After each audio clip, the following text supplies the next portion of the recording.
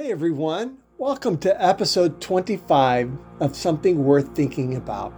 As we go through this Passover season together, as I indicated in yesterday's episode, we will focus on the events that happened almost 2,000 years ago and this very season on our calendar in the days leading up to and following the Passover when Jesus was crucified and raised back to life on the third day. And for our Wednesday episodes, we will continue to hear one of the prayers of Scripture and consider the meaning and message of that prayer for us today. Today's prayer is what I like to call the Lord's Prayer of John chapter 17. It is the prayer that Jesus prayed before going to the Garden of Gethsemane to pray again with his disciples. And this prayer in John chapter 17 is a powerful prayer that we not only can learn from, it is a powerful prayer that we too can pray with Jesus in the powerful name of Jesus Christ, our Lord.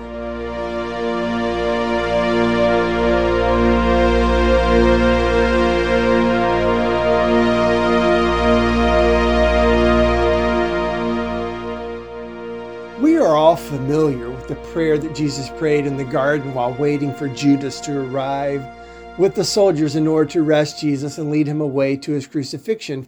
But there was another prayer that Jesus prayed on this night. He did not pray this prayer in the garden alone. He prayed this other prayer with the disciples while still in the upper room. And we find this truly remarkable prayer in John chapter 17. Unlike the prayer in the garden, it is not short and sweet, focused on just one thing. This other prayer ranges about and hits on some very different but all incredibly important themes.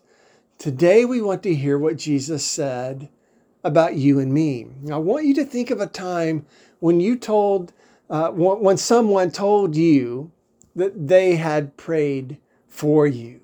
Now, I hope that someone has told you this at least once in your life, but if not, I want to remind us we all need to pray for one another. The Word of God tells us to do this very thing, to pray for one another, and not only for one another, for all of the saints all around the world. So let's do that for one another, and let's let each other know that we are doing this for one another. Reach out to someone and let them know, I prayed for you today, and maybe even include the specific way that you have prayed for them. You could do that by sending them a note.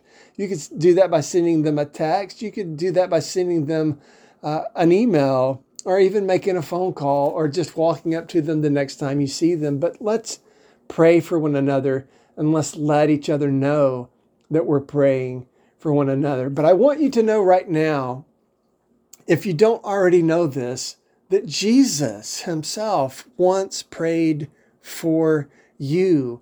And we know exactly what he prayed for you because this prayer that he prayed for you was written down in John chapter 17, verses 20 through 23. Jesus has already prayed for the disciples with him in the upper room in this prayer in John 17.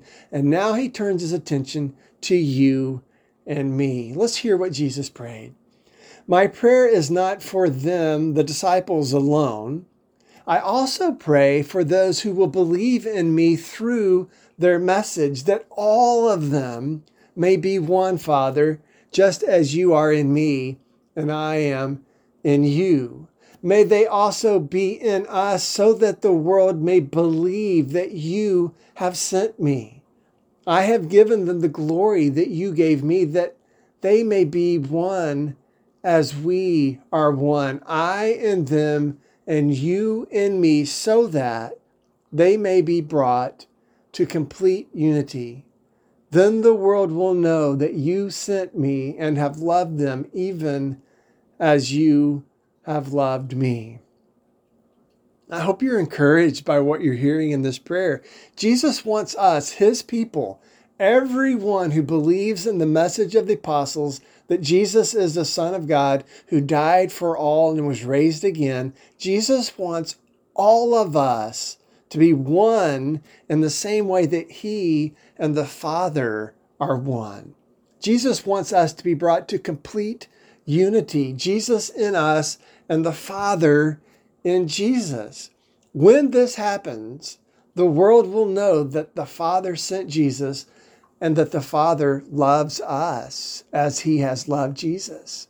This is Christ's prayer for you and me.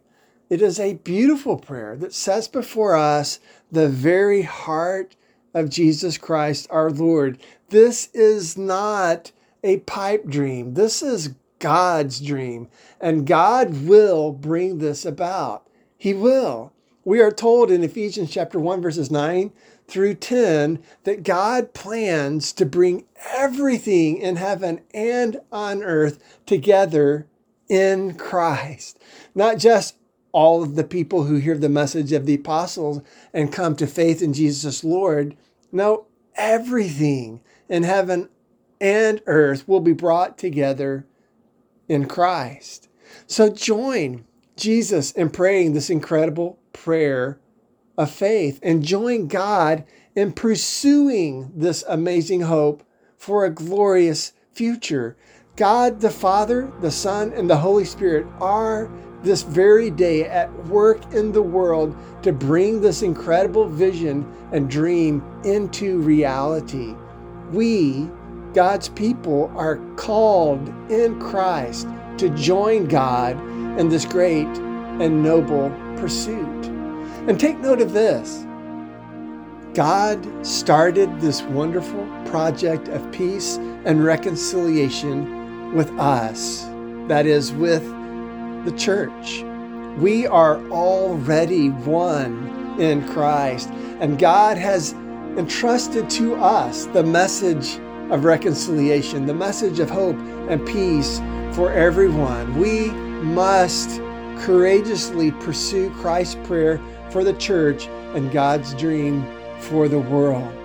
This is an incredible message of hope for the healing of all the nations. God wants us to know and to believe that the world is on a collision course with heaven. Satan, of course, wants us to believe that the world is headed to hell in a handbasket. Our God has revealed to us through the glorious gospel of Jesus Christ our Lord that the world is on a collision course with heaven.